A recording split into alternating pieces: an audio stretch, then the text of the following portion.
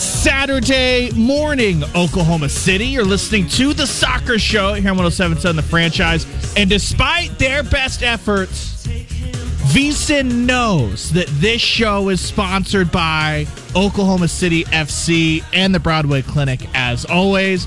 Brian Chapman alongside my good friend Todd Lisenbee. Todd, good morning. How are you? I'm wonderful. How are you? Doing good, doing good. Five matches underway this morning. Yeah, we've got a packed one already window. in the books. We also have the most important member of the show in with us, Matt Gulbranson, Matty Goldfish. What's going on, gentlemen? How are you today?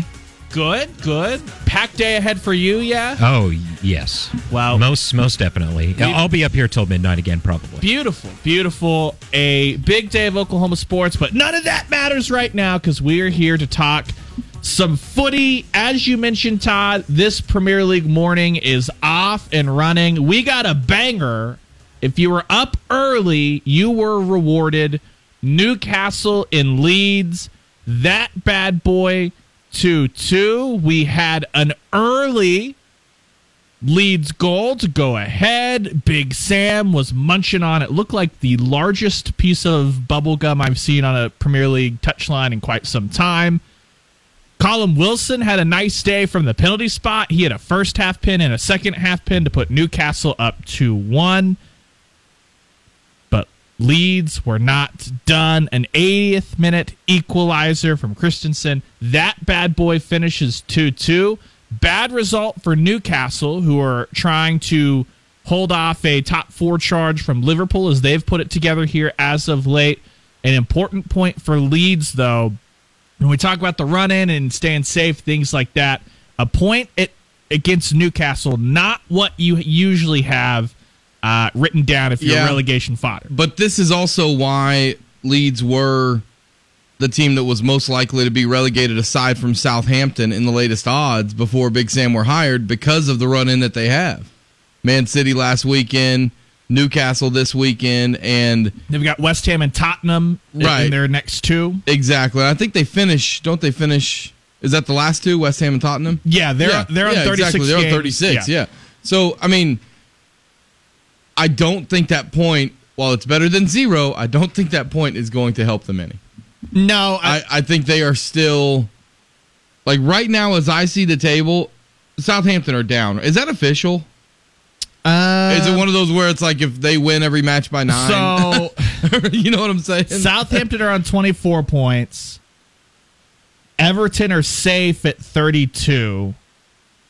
So technically, if they're not safe from relegation, they're safe from being caught by Southampton. Everton are right now the last team avoiding the drop. Right. Sorry. Yeah. On 32 points. So technically, if Southampton go 100%, they're only, 8 points behind? They could get 9 if Everton totally fall off, but that also requires Leicester and Leeds to stay put as well. Well, I do think that I believe that we're one match away. Southampton and Fulham, if this result holds, those two sides are 0-0 right now. Southampton is relegated. Southampton will be relegated. Yeah, exactly. They have to win today. They have to win all 3 of their matches and get help at the end of the season.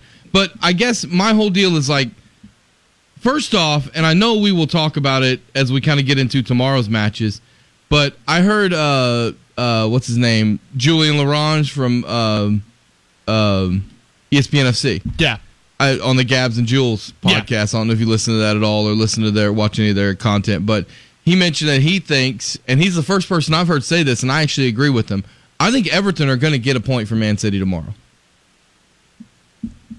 I just feel like Man City are so concentrated on Wednesday in the Champions League. Pep did not make any subs on Tuesday. And we talked about this. If you missed our very brief stoppage time this week, not only did Pep not make subs, but Kevin De Bruyne looked gassed. He's the straw that stirs that drink. Erling as well. Haaland looked gassed late in the match. Yeah, so I really think this is going to be a match where you're going to see, like I could see Cole Palmer maybe even being in the starting 11 tomorrow. Julian Alvarez will probably get a full 90 minutes. Is that the nephew of Arnold Palmer? It is not. Oh. It is not. Although, are we sure? Man City did have Liam Delap, who is the son of the great Rory Delap. I love just kind of a total aside here from the Rory Delap name being thrown out there. I love when people in sports, this is one of my favorite little quirky things, have weird quirks about them that they are the best at. Like, I love that if someone is the best. Peter Crouch is the best robot celebration in the history of the sport. Exactly. But, like, I love when a guy is the best at, like, for example, I like when a guy in basketball is the best at frustrating the opponent. Yeah. Things like that. Or when maybe some guy's got a weird, like, scoop shot that he does that no one else can do. I like when people have those one-off skills. Josh Giddey for the Thunder has the weird push shot that it comes off his hand and there's not any spin. It just looks totally dead. It's just different. Yeah, I like when guys can kind of do their own thing. And Rory Delap, like, what a claim to fame to be a long throw-in specialist. Yes. Like, that was... Teams were literally thinking about signing him at the end of his career just for long throw-ins. But anyway, total aside there, I do expect Man City to rest some players tomorrow, and I would not be surprised if Everton got a point because, quite frankly, I thought Everton looked really good last Monday. And they've got momentum. They have momentum, and they are... I think Everton are in a spot where you look now, especially with what Leeds did today, with the way Leicester are trending, it feels like Everton are in a spot where one more result and they are up. And that result may even just be a draw that they need. So I feel like there's going to be a lot of momentum going opposite directions in that match tomorrow. That'll be an interesting one to watch. And by the way, I feel like Pep had to play all those guys 90 minutes and had to do manage the roster the way he did because Arsenal beat Newcastle last week and kept pressure on them in the Premier League. And I was going to say another Arsenal tie-in is also with Leeds, that last game of the year for Leeds. We mentioned they've got West Ham and then they've got Spurs. Right now, Tottenham are trailing Aston Villa 1-0, the whole second half to play. But if Arsenal go out and beat Brighton tomorrow, or is that one later today? That one's tomorrow. If Arsenal go out and beat Brighton tomorrow, which Arsenal have done a great job of picking themselves up after that really bad, it was just 4 games, but the really bad 4-game run. They did what every team should do, which is hammer Chelsea. They had a great performance against Newcastle, which we talked about a bit on the midweek pod. If they go out there and beat Brighton, then Tottenham may quickly be in a spot where, if Arsenal beat Brighton and then with next week's results, Tottenham could be in where they can't really catch Liverpool on the final match day, where Brighton can't really catch them. And so for Tottenham, for one game 38 of 38, they may be on the beach because they're locked into 6th. And that may be huge for Leeds as well. So, which, by the way, in either the second or our last segment, we've got to talk about what's going on at Tottenham with the manager position because there's some stuff going on there. Just real quick, I know we kind of mentioned it, but to update people on the matches that are currently underway, which are now into the second half this afternoon. Oh, no.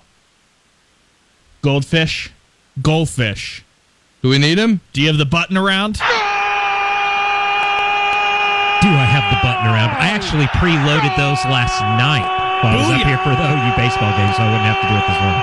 We've got plenty of gold buttons. We only need one of them, though. Carlos Vinicius. Not that Vinny. The other Vinny. The best Vinny. The best Vinny in England, that's for sure, at least until Wednesday. The best Vinny on Did you see this the just island. Now? Chelsea clearing one off the line against Forest. Has put one in for Fulham. Fulham are now up 1-0 on Southampton. We just mentioned that was a must-win for Southampton, and it was 0-0. Southampton now need either an Aguero or a Gundogan. They need both an Aguero and a Gundogan. Right. As Fulham are up 1-0 on Southampton, 52nd minute. Sorry, I didn't mean to interrupt the scoreboard read. Oh, no, I'm always cool with being interrupted because that does affect the scoreboard read, right? It does affect the scoreboard read. So we've got that. Leeds-Newcastle 2-2.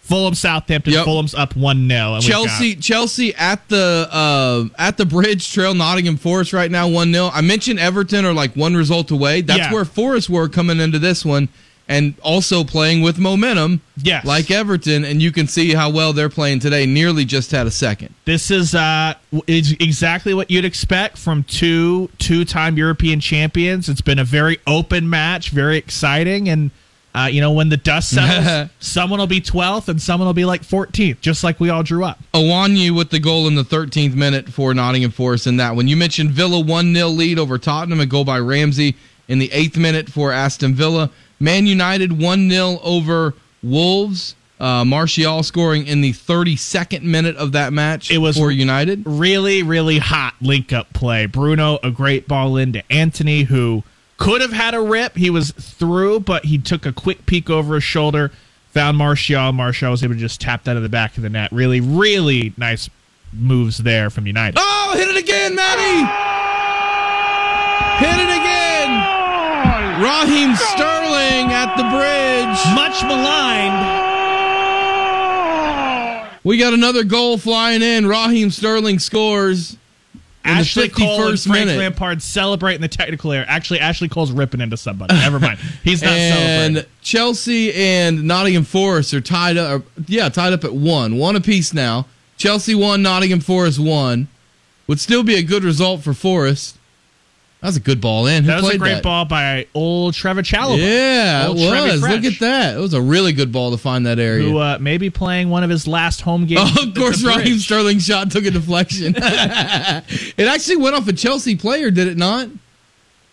I think that Gallagher that it bounced off? It looks like it went off the Nottingham Forest dude. Oh, it did. Yeah, it did. Right off his head. Who was laying on Was that going wide? Was that going wide? I don't think so. Okay. It looked like it was tracking towards side netting. But guys, seriously, 2 Nottingham Forest players bumped into each other. One of them was laying on the ground. Cops. His head facing the goal, rump on the 6-yard box. Raheem Sterling bounces it off his forehead. On purpose, we're going to say. You might be confused and think that Harry Maguire was involved in the scoring of that goal. No, that was just another great forehead goal.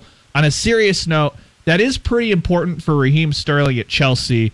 The Athletic had a pretty interesting piece last week. So Chelsea went to play away, and so instead of staffing the game in the press box, the Athletic paid for their boots on the ground man to go sit in the away end with the Chelsea fans. I like it. Yeah, I like it. Just to kind of get the vibe, playing Bournemouth, and obviously Chelsea won that. It was a miracle. They scored 3 goals in 1 match, all that stuff. But there was a really interesting discourse in the second half as Raheem Sterling was subbed on.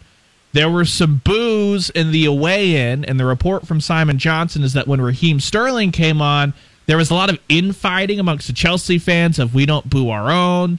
That's not what should happen, things like that. So he's a pretty controversial figure right now just because I think Raheem Sterling personally has not had a good year, not had the best year he wanted to as far as results. Also, remember, he had to head home from the World Cup because of a break-in at his home that affected his family. I just think that moving to a new club, settling in, the results aren't great, all of that on Sterling. Meanwhile, boos flooded Ziyech also when he was subbed on, and the report was there was no infighting. Everyone was full go with booing Ziyech. So Sterling is an interesting figure amongst Chelsea fans, and it'll be fascinating to see what he can do early next year. I think there'll be a lot of pressure on him in the first 10 games under what looks like Mauricio Pochettino, just to kind of not necessarily have the goals there, but just return to the form he had earlier this season. Wasn't it kind of thought also that when Todd Bowley ripped into him that it was aimed at Sterling? Yes, that was kind of the consensus around. You never want your boss to be mad. The Whisperers background, which that whole thing is made weirder by it finally came out that Lampard's team talk was Lampard standing up there and just shredding the team, and then Todd Bowley came in, then Todd Bowley shredded the team. Nice.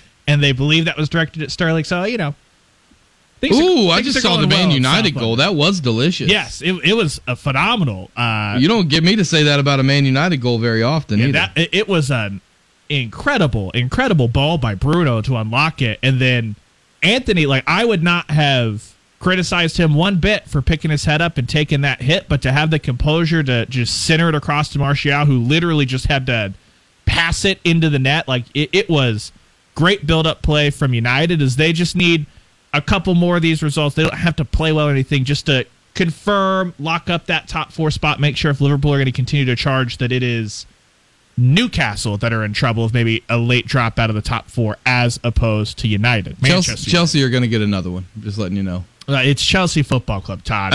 What we do is create chances. It may be in their own net, but they're going to get another one. They're going to get another one. A blue shirt is going to score a goal. Stay tuned. Indeed. That's the matches that are going on right now. We will keep you updated, obviously, as the goals fly in. I don't think I mentioned also Crystal Palace 1, Bournemouth 0. That's the other one we did not get to. And that's kind of one of those where both teams are safe, so it's kind of a throwaway match, truthfully. Yeah. On the other side, we will revisit some of the results from last weekend, and we've kind of already dug into a little bit of those, but how they're going to shape tomorrow, especially. There's some interesting storylines tomorrow. Not preview tomorrow's game, but just kind of the storylines coming in. We need to also talk about kind of a surprise in the Champions League, the other semifinal, the one no one's talking about. Correct. We have to talk about what's happening in Milan. And then, as you mentioned off the top, we do have news in the manager search. Not news that I think many Spurs fans are stoked about. All that and more coming up on the other side. You're listening to The Soccer Show here on 107.7 The Franchise, presented by Oklahoma City FC and the Broadway Clinic. More coming up right after this. The Soccer Show is on Twitter. Give us a follow at Soccer Show 1077.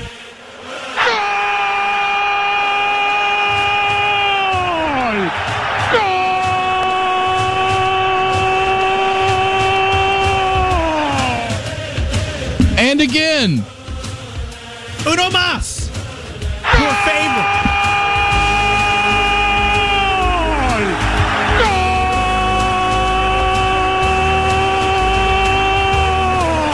You're listening to The Soccer Show here on 107.7 The Franchise. Ryan Chapman, Todd Lisenbee, Matt Goldbranson, Matty Goldfish. Brought to you, as always, by Oklahoma City FC and the Broadway Clinic. Todd, we had not one, but two goals in that commercial break. Where would you like to start, my friend? Let's start at Stamford Bridge, where Chelsea have gotten 2 second-half goals, both from Raheem Sterling. The first one, he kicked it off the face of an unsuspecting Nottingham Forest defender who was laid prostrate on the ground. Indeed. The second one, just a delicious finish. It was just a little razzle-dazzle. Oh, a little razzling and dazzling, and it's 2-1 Chelsea. Oh, but we have another goal! Nottingham Forest have leveled it up. What a match! 62nd minute. It's now 2-2. I don't know who the goal scorer is. Is that Awanye? 2-2. 62nd minute from Awanye and a brace from Sterling. Yeah. That's what we have. We've had 3 goals in this match in the second half, in the first 16 minutes of the second half. The other goal comes from that kind of inconsequential matchup between Crystal Palace and Bournemouth. Eze gets his second, so he's on a hat trick now. It's Eberici Eze 2 with Crystal Palace and Bournemouth 0. Big day for the racehorse ground. Oh, sorry, Selhurst Park for our Ted Lasso fans out there. If you're unaware, Crystal Palace be where they film the stuff. Mm-hmm. So yeah, again, we have a VAR check. We have a VAR check. Oh, that looks offside. That if that replay was queued up at the time the ball was hit, well, this is also a terrible angle. That says bummer. I think you gotta go bank 7. Okay. Bank 7. It's bank select and then 7. We're checking. Oh, the goal stands. The goal stands. Again, like I said earlier, exactly what you would expect from just a couple of 2-time European champions putting on a show. Like neither team fighting for Europe. Really? Oh Lord. Last weekend, both these teams clinched that they couldn't be relegated. But it's a very open match there at Stamford Bridge. The other matches, just real quickly, Villa still lead Tottenham 1-0. We mentioned Chelsea 2, Forest 2, Crystal Palace 2, Bournemouth 0, Southampton 0, Fulham 1. If Southampton don't score 2 goals and turn this around to a win, they will be officially relegated. And then the one other match underway right now, Man United 1, Wolverhampton 0. These all about the 63rd to 67th minute in all those matches. Indeed. Before we dive into a Champions League tie, before we dive into a London manager search, we did get a question in from friend of the show, Tyler. Just a question and a fact. All right? We'll start with the fact. He's a United fan. Just real quick, Man United's goal difference under Queen Elizabeth was plus 1,128. Currently, until this game between United and Wolves goes final, Man United's goal difference under King Charles is 0. So, live table, it's plus 1. Yeah, live table, it's plus 1. So chipping away. Good work for United. Then he posed an interesting question, and he kind of gave it to us 2 ways, because I think it's an interesting discussion on the first hand, and the second way is probably the more fun way to look at it. What's the worst team that could have signed Erling Haaland and still won the league this season? Interesting discussion about how superstars fit into the team in soccer. I don't look too far down the table, frankly, because like you look at a squad like Arsenal, they don't have a Haaland. Gabby Jesus, incredible. I think if Arsenal had Haaland, they would win the league. Yeah, leading the attack, but the point is not that, like with Arsenal, they don't have Haaland, they're keeping pace, right? And so I think it's a bigger thing. Newcastle, probably. United, probably. Liverpool, they were so injured that Haaland might have kept him in the title fight, but I don't know if that enough. So I don't think that it goes beyond Liverpool. That would be my Mendoza line of they were so injured that they could have probably kept in the fight, but I'm not sure that anyone else. Maybe Spurs. I mean, I would say not Spurs, but I would say probably. I think there were Conte issues. I see your arguments with those other ones. The thing is, like, it's just not taking a guy and going, he's really good, add him and add it up. It also has to be how he fits in with how they play, how he fits in with what they do.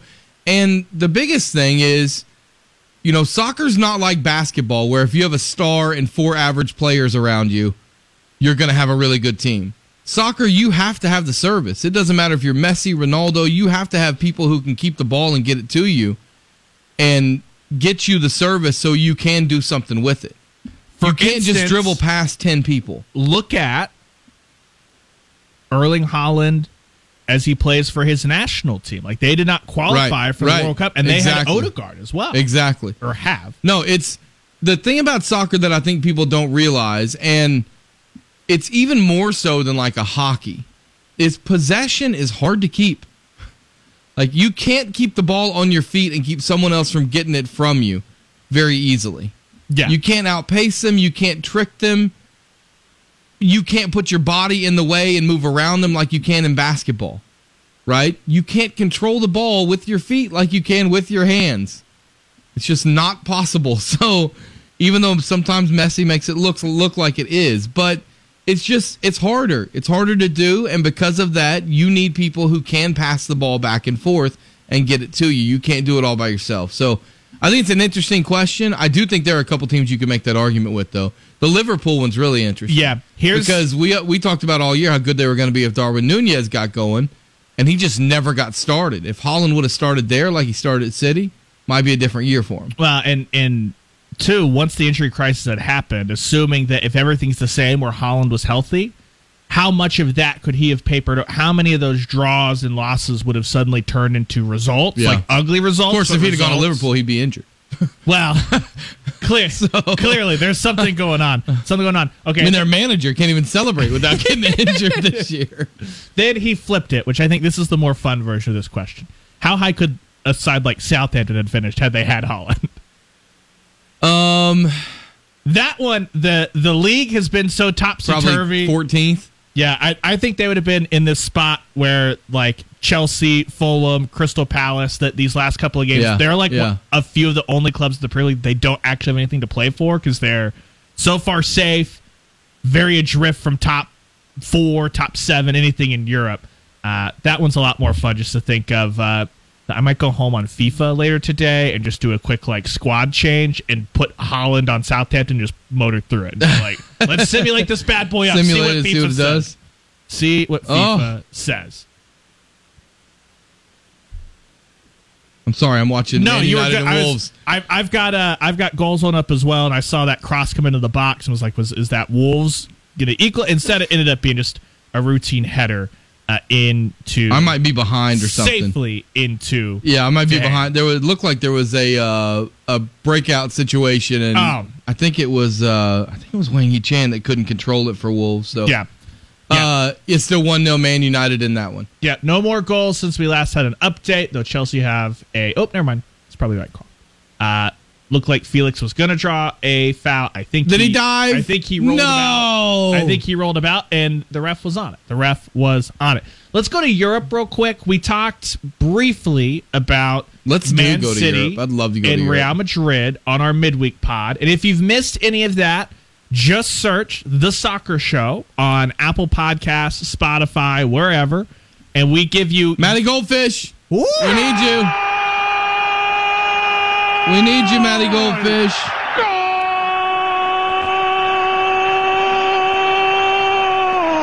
Well, I think it's time we say goodbye to our friends from Southampton. Fare thee well. Mitrovic, a man who looks like he has killed multiple people, has just killed Southampton. He's killed a club. He has indeed. Goldfish, I need you to Google Alexander Mitrovic. Mitrovic. Well, whatever. Mitrovic. Mitrovic. Mitrovic. You got all the way through it. You were like one letter away, and you bailed out. I felt like George Carlin had an old joke about how when he spelled his name, it never ended. Georgeorge. And that's what I felt like. It just kept going. He looks like he's killed multiple people in a prison riot or something before. He does indeed. And now he's killed Southampton. Mitrovic, 72nd minute, 2-0, Fulham lead Southampton. Oh, when the Saints go marching down. They are dead. They are dead. It'll be interesting for Southampton, a club that if you came into watching the Premier League about the same time that I did, were always like what Brighton are now, as far as Brighton making really savvy purchases and then reselling guys for way more than they bought them for. That was Southampton, except it was all coming through the Southampton Academy. Can we hit it again, Goldfish?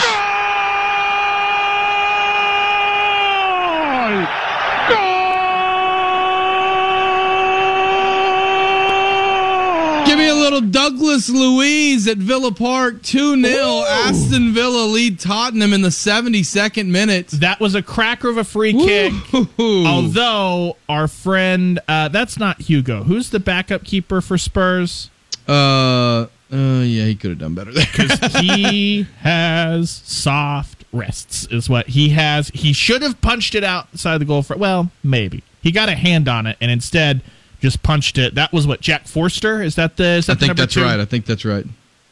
Frazier, not Frazier. Yeah, Frazier Forster. Where to get Jack? I don't know, but I was thinking, is that the same as Frazier? But no, yeah, it's Forster though. Sorry. Okay, we were talking about brain fart. We were talking about the Champions League. We were. AC Milan, Inter Milan. We just kind of assumed that was going to be a little cagey, maybe 0-0, 75th minute, and there's a mistake made. It was 2-0 in like 17 minutes or something. Inter came out and said, "Screw your cages." Inter came out and said, "Screw being cautious." No Rafael Leao. They did. It looked like a team that basically were not afraid of getting hit on the counter, like AC Milan can. Almost like AC Milan had lost their best player for their counter. Yeah, weird how that works out. And credit to Inter for kind of smelling a little blood in the water and firing out there early. And so Inter have taken control of this. It'll be interesting to see. It's going to be very treacherous. Do they have to change dressing rooms? I don't know how that works. I really don't know how that works. It's not only a Italy v Italy. It's they played the same stadium. They played the same stadium. Yeah, exactly. I think that a couple of people missed my joke when I said we'll see how this happens when it goes across town. Yeah, right. I think you might have said that on our podcast. And on the podcast.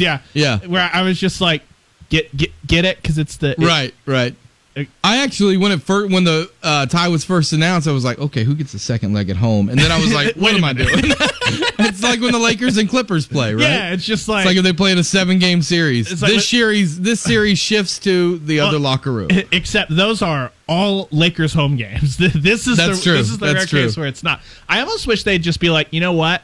Like I get that, I guarantee you in that stadium, Inter has their own locker room and Milan has their own locker room. So they probably just dress in those. I wondered if, and this is just weird logistics that don't actually matter for the tie, but it would have been kind of cool if they had staged it almost like 2 cup finals, where, if you watch an FA Cup at Wembley, there's the, for this go-round, it'll be the City end and the United end, right? I wondered if it would be cooler for them to just do it OU Texas style, split the San Siro, or... Understandably, they probably have ticket obligations for okay, this is ticketed as a home game, this is ticketed as the away game. But regardless, it looks like headed into this week, City and Real Madrid obviously have everything to play for, and Inter will be able to kind of sit back in and protect the lead. So I'm really fascinated if Leal can't give it a go in the second leg, if we see a little bit of what we saw to Inter this first match, where they say, let's go out and try to get one early and just kill it off, or if Inter will kind of step back into, hey, let's take a step off of it and see what goes on. Because that's not what they did against... were they the ones that were drawn against Benfica in the quarters? Yes, and that's not what they did. Right. Yeah, I will be... I mean, like, AC Milan can come back and make up a 2-goal difference. Yeah. They can do it. What I love about it is just the way that match played out.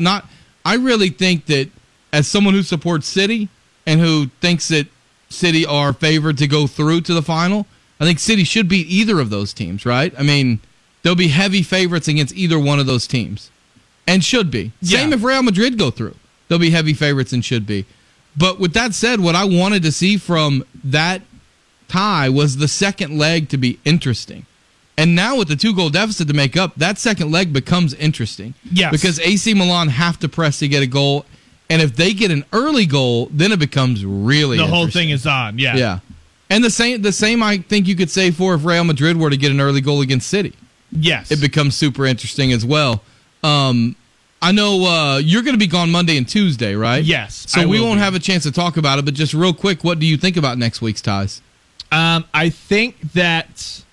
In the Champions League we speak of. Yes. I think that, unfortunately for you, City having to charge on with this treble charge, like there will have to be decisions made, like we've kind of already alluded to, and we'll break down in our final segments we preview the rest of the weekend. There's going to be decisions made about what priorities get the strongest lineup, things like that, because the team just looks a little leggy right now.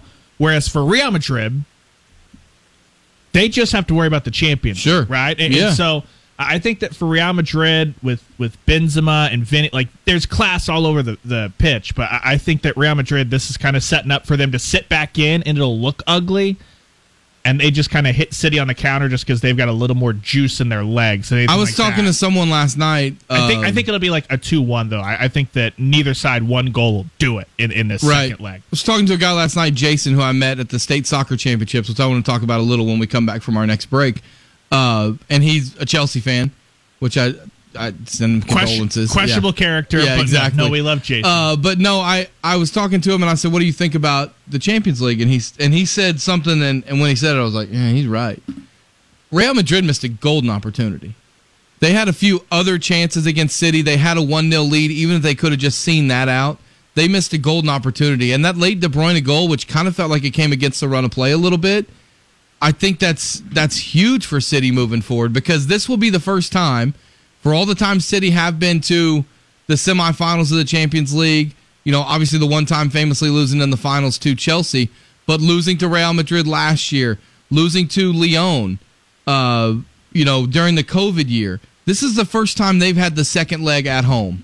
Yeah. Losing to Tottenham, they had the second leg at home, but had to make up a huge goal difference, right? This is the first time they come in a good spot, second leg at home, and just seeing how they played against Arsenal at home in a big match, I think gives fans a lot, and how they played against Bayern Munich at home as well in that first leg gives City fans a lot of hope in the second one. But you're right. I mean, Real Madrid they're always dangerous. Yeah, Real Madrid in the Champions League, a bit different than a Bayern Munich team that had just had Thomas Tuchel come in. A bit different than an Arsenal team that's right, without Saliba. Did you hear the stat on Vinicius' goal against City? That's the second goal in his career from outside the box.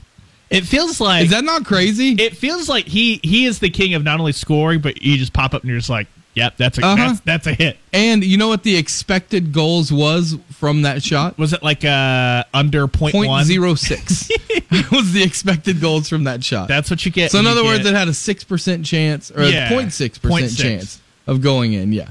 That's tough. But that's Real Madrid in the Champions League. Or no, I guess it'd be a 6% chance. But feels like it always pops up like that for Real Madrid. Like De Bruyne's goal had, I think, a 0.11 possibility, but also De Bruyne scores goals like that a lot. Right. Vinicius doesn't. So, I think City are in a good spot.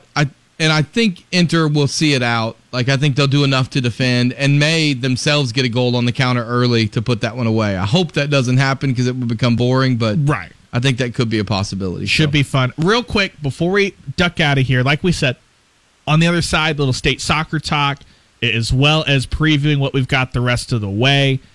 It sounds like Julian Nagelsmann is out of the running at Tottenham Hotspur. Again, either Julian Nagelsmann has the best or worst PR machine ever. Listen, I just kind of headline read on this. I read he was in, and then I read like 3 hours later he was out. Yeah. So what happened? So it sounds like, picking through this, the exact same PR cycle that happened with Nagelsmann at Chelsea, which was the club side says that they had interviewed and met, but they were good. Nagelsmann's side says unsure about the leadership structure from like the sporting directors, stuff like that. Why do we study history, kids? Because it repeats itself. Tottenham Hotspur, it sounds like from that side of things that they interviewed him and they're based off the interview, happy to look in other directions. From the Nagelsmann side of things, it sounds like he's unsure of the sporting director, the direction of the club. So the truth, I'm sure, is somewhere in the middle. Mm-hmm. It always is. As it was with both. So Tottenham are on to plan B, I guess, because it felt like they hadn't had a clear front runner. And then when Nagelsmann came available, that became kind of the sexy rumor. They'd finally gotten together and taught. So I did see Ryan Mason will be strongly considered, which I'm sure after today, Tottenham fans are going to be real excited about. Yes. Well, the problem is that they weren't down enough in the first half for him to rip into them at halftime, because that is clearly his biggest strength. Are we looking at the United hit or the Chelsea hit? Yeah, watch the save. This is on a deflection, too. That was a good save. Down over to his right. Is that Jose Sa? I think it's their backup, isn't it? Yeah, it's their backup. It's Bentley. Yes, Bentley, that's right. Danny Bentley. Yeah, that was a good save by him for Bentley, Wolves. Still 1-0, Wolves up. Man United up, sorry. Yeah, this is huge for Man United. This would send them level with Newcastle on points. Liverpool are looming, and so that gap is within one game. And if Wolves can get a result, that would be huge for Liverpool. Yes, yeah, because right now Liverpool have played 35 games. They're on 62 points. Newcastle have played 35 games. They're on 66, right? So it's a 4-point gap. United have a game in hand, technically, this game that's played. Once it goes final, this will be match 35. United are on 63. So if United can get a win, both Uniteds will be 4-point gap to Liverpool with 3 left, which is not insurmountable whatsoever. Sets up a little grandstand finish here for the top 4 race. That's Todd Lisenbee. I'm Ryan Chow. We got Matt Gulbranson, the goal machine, on the other side of the glass. On the other side of this commercial break, we will dive into those state soccer finals that Todd was talking about, as well as taking a little look Sunday and Monday slate of games to roll you in to your Saturday afternoon. All that and more coming up here on The Soccer Show, brought to you by Oklahoma City FC and the Broadway Clinic. You're listening to The Soccer Show, brought to you by Oklahoma City FC and the Broadway Clinic on 107.7 The Franchise.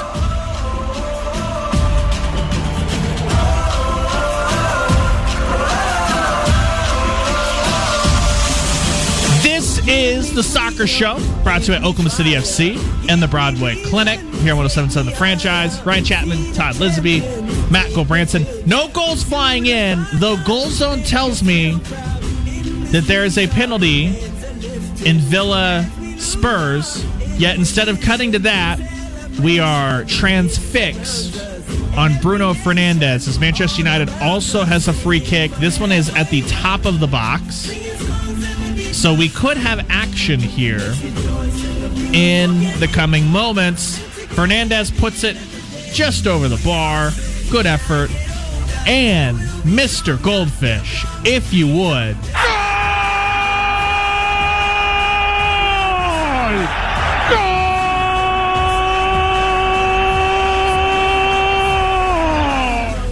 Back over at Villa Park. Spurs get one back. Oh, Perry Payne, the penalty machine. They won a pin. They converted the pin. It is 2-1. That one's in the 90th minute. Spurs got to work quick, basically, if they would like to salvage a point here. We are about to have a bunch of these matches go final. Just real quick, Chelsea and Forest, that is 2-2 at Stamford Bridge. Like we just mentioned, Tottenham get one back. They trail Aston Villa 2-1. Crystal Palace in cruise control, 2-0 over Bournemouth right now. United 1-0 over Wolves, but United are very much on the front foot, so if anything else happens there, it'll be against the run of play. Fulham have killed Southampton. Southampton are dead. Alert your friends if they're Saints fans, do not talk to them on this day. Southampton has clinched the number 1 overall draft pick in the Premier League draft. Victor Wembanyama, welcome to Southampton. You're playing in the championship next year. Proud of you, my friend. Proud of you indeed. Hey, Todd, before we preview tomorrow's games, you had the pleasure of being out at the state soccer championships yesterday, yeah? Yeah, I was in Newcastle yesterday. There were 3 games, the 3A girls and the 3A boys and the 5A. To be hosting a triple header when they know that they've got a couple more matches here on the run. I know. Well, for Newcastle. I'm surprised at Newcastle they got the pitch ready for Leeds this morning. Was that at Ellen Road? Oh no, that wasn't. I think I was about to make the same joke. I got halfway through it. There's 3 matches left, though. There's 3 matches left. Well, and it could also explain why they struggled against Arsenal.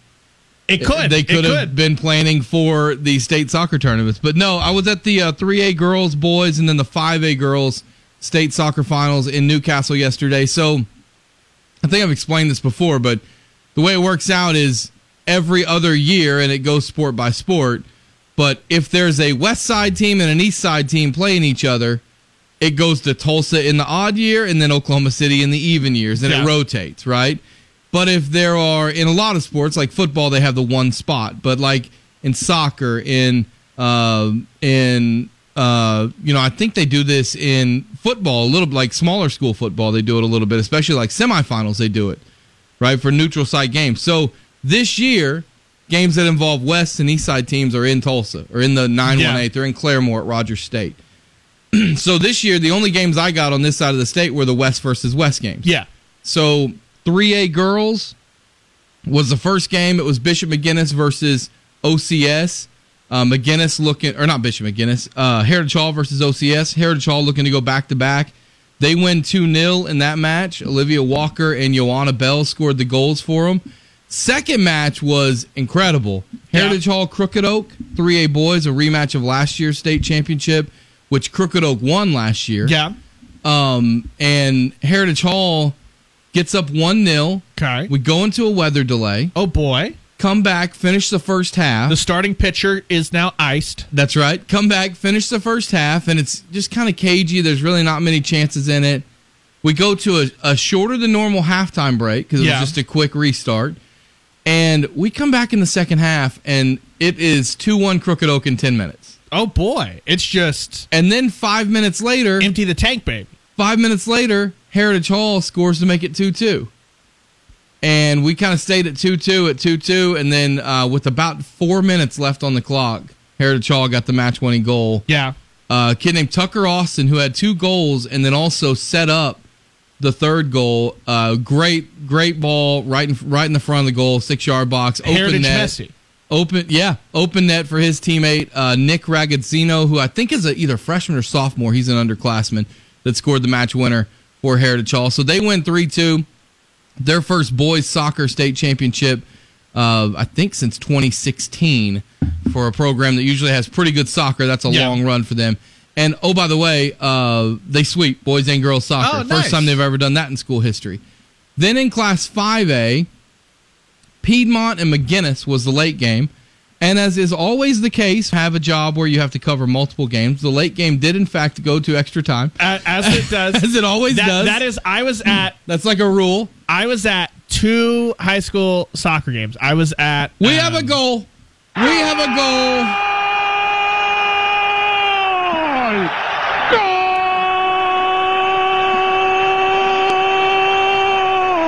Garnacho for Manchester United has scored. It is 2-0. Manchester United lead Wolves. Big result for them in the top 4 race. Here in a couple of minutes, it'll be official. Manchester United's goal difference under King Charles III. Going to be +2. +2, baby. It's going to be +2, baby. +2. Getting it back. But so... Well, I've covered 2 high school soccer games this year. One of them was Booker T. Washington and Edmond North girls. That one was a rout. And then, of course, the Bartlesville versus Edmond North boys. That one goes to double OT. Of course it does, The second match goes to double OT. Yeah. Bump it up against deadline. I was like, somebody score! Well, please! that's what. So this one was 1-1, and we go into extra time. First 10 minutes, no one scores. Second 10 minutes. Extra time in Oklahoma high school is golden goal. It's sudden death. Exactly. It's golden goal. So if you score a goal, it's over. First 10 minutes, no one scores. Second 10 minutes of extra time, it looks like we're going to a shootout, right? And it's a ball just kind of out of nothing played towards the McGinnis keeper, and as that classic, it takes a bounce, and it's right at the top of the 18, right? And the keeper's coming one way and looking at the defender who's going the other, and they both think the other one's going to go for it. And the Piedmont player jumps in the middle. Jordan Hahn, I'm pretty sure she scored the match winner for Piedmont. It was hard to tell because everyone kind of dogpiled her. Yeah. And I didn't know if it didn't have a replay, so Piedmont wins that one 2-1. So congrats to them. Jinx also swept in 6A yesterday in soccer, and there's 3 more state championships to be decided today at Rogers State up in Claremore. So congrats to them. Should be a ton of fun. Can we, Matt, roll it?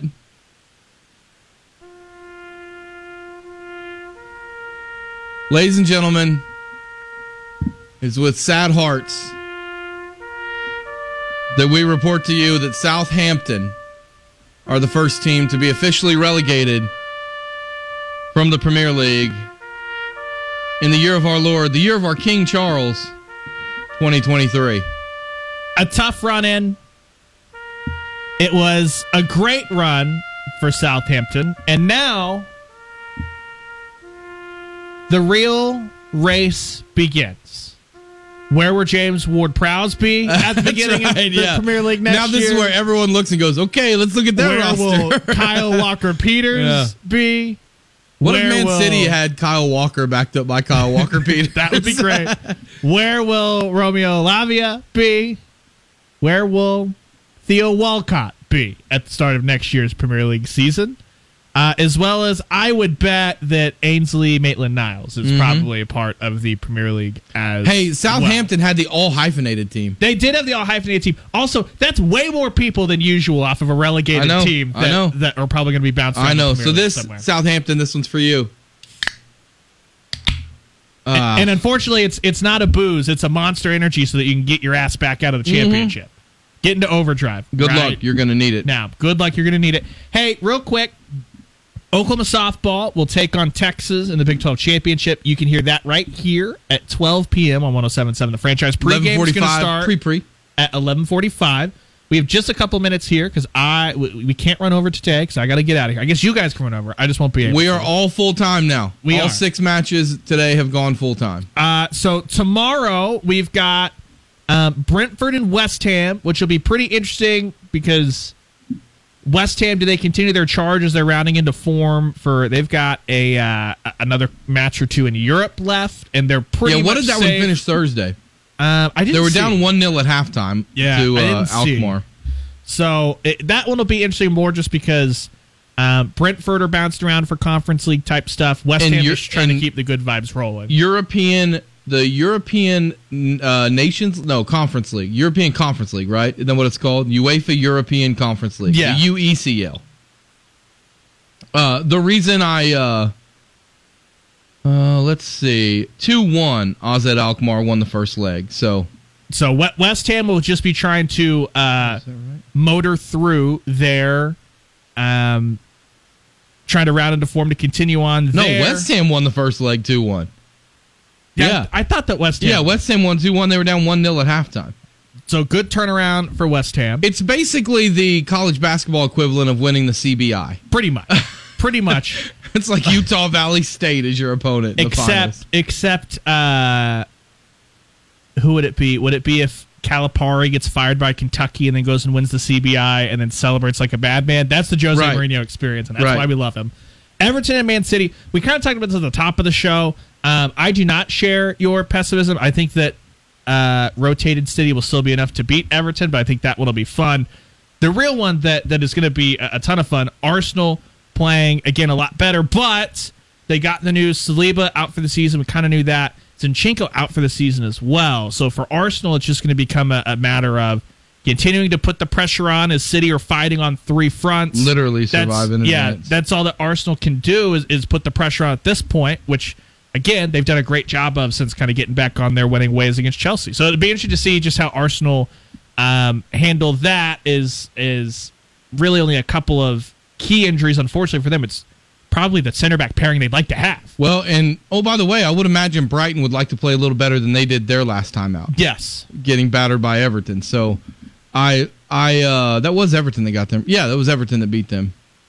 Brighton on Monday. Yeah. And then Liverpool and Leicester. Because I remember laughing, thinking this is the same team that just beat United. I know. And they're getting destroyed by Everton. Yeah, and then Liverpool and Leicester on Monday. For me, that one's at the King Power, but I think that Liverpool are going to. They might need. They're going to put the hammer down. Yeah, they might need the King to get involved. They want to stay up, Leicester. They might indeed. Oh, cue the sad fans in the stands, which they show every year after relegation. That's tough. James, do you remember the old Sunderland fan? No. Oh, it's like the saddest image I've ever seen. It's this guy who's like 80 years old, and you can tell, you can tell in his mind he's thinking, "Are they really?" Yeah, better than We Are Wrexham, for the record. Yes. You can tell that he's thinking the Sunderland fan back when they were relegated from the Premier League, like, I'm not going to see him back in my life. Yeah, he was like, this is not good. and it was worse than he probably ever imagined. And they show him, and he's like kind of hunched over, and he's got his arms crossed, and he just does one of those, like one of those deep breaths, and like the seat's all faded. It's just one of the saddest videos I've ever seen. It's sad indeed. All right, Ryan, I'm headed over to Hall of Fame Stadium. Like we said, 11:45 pregame here on the franchise. Oklahoma and Texas for the Big 12 tournament championship. It's either going to be with me or with Ryan, but with one of the two, we will have Matt Burton come in and join us for a little midweek pod this week, and then Matt Burton's going to be with you next week on the Soccer Show. Yeah, for sure. So, Manchester United fans, you won't get... Well, actually, that's not true. I told him he's got a full week to S all over City if he wants. Matt Burton will dunk on United, but it's self-deprecated dunking, which is very different than when City fans dunk on United, and that is totally fun. This has been the Soccer Show. That's Todd Lisenbee. That's Matty Goldfish back there doing the Lord's work. He'll be with you all day, so send your T's and P's to Matt. He's the hardest worker around. I'm Ryan Chapman. Until next time, big thank you as always to Oklahoma City FC and the Broadway Clinic. Follow us on Spotify or Apple Podcasts, The Soccer Show, for that midweek show. Or if you missed any of this and want to catch up, we've got the whole episode that should be posted shortly. But until next time, we got VSIN for a little bit coming up. But like we said, 11:45, we'll toss it over to Chris Plank out at Hall of Fame Stadium to get you ready for Oklahoma and Texas softball here on 107.7, The Franchise.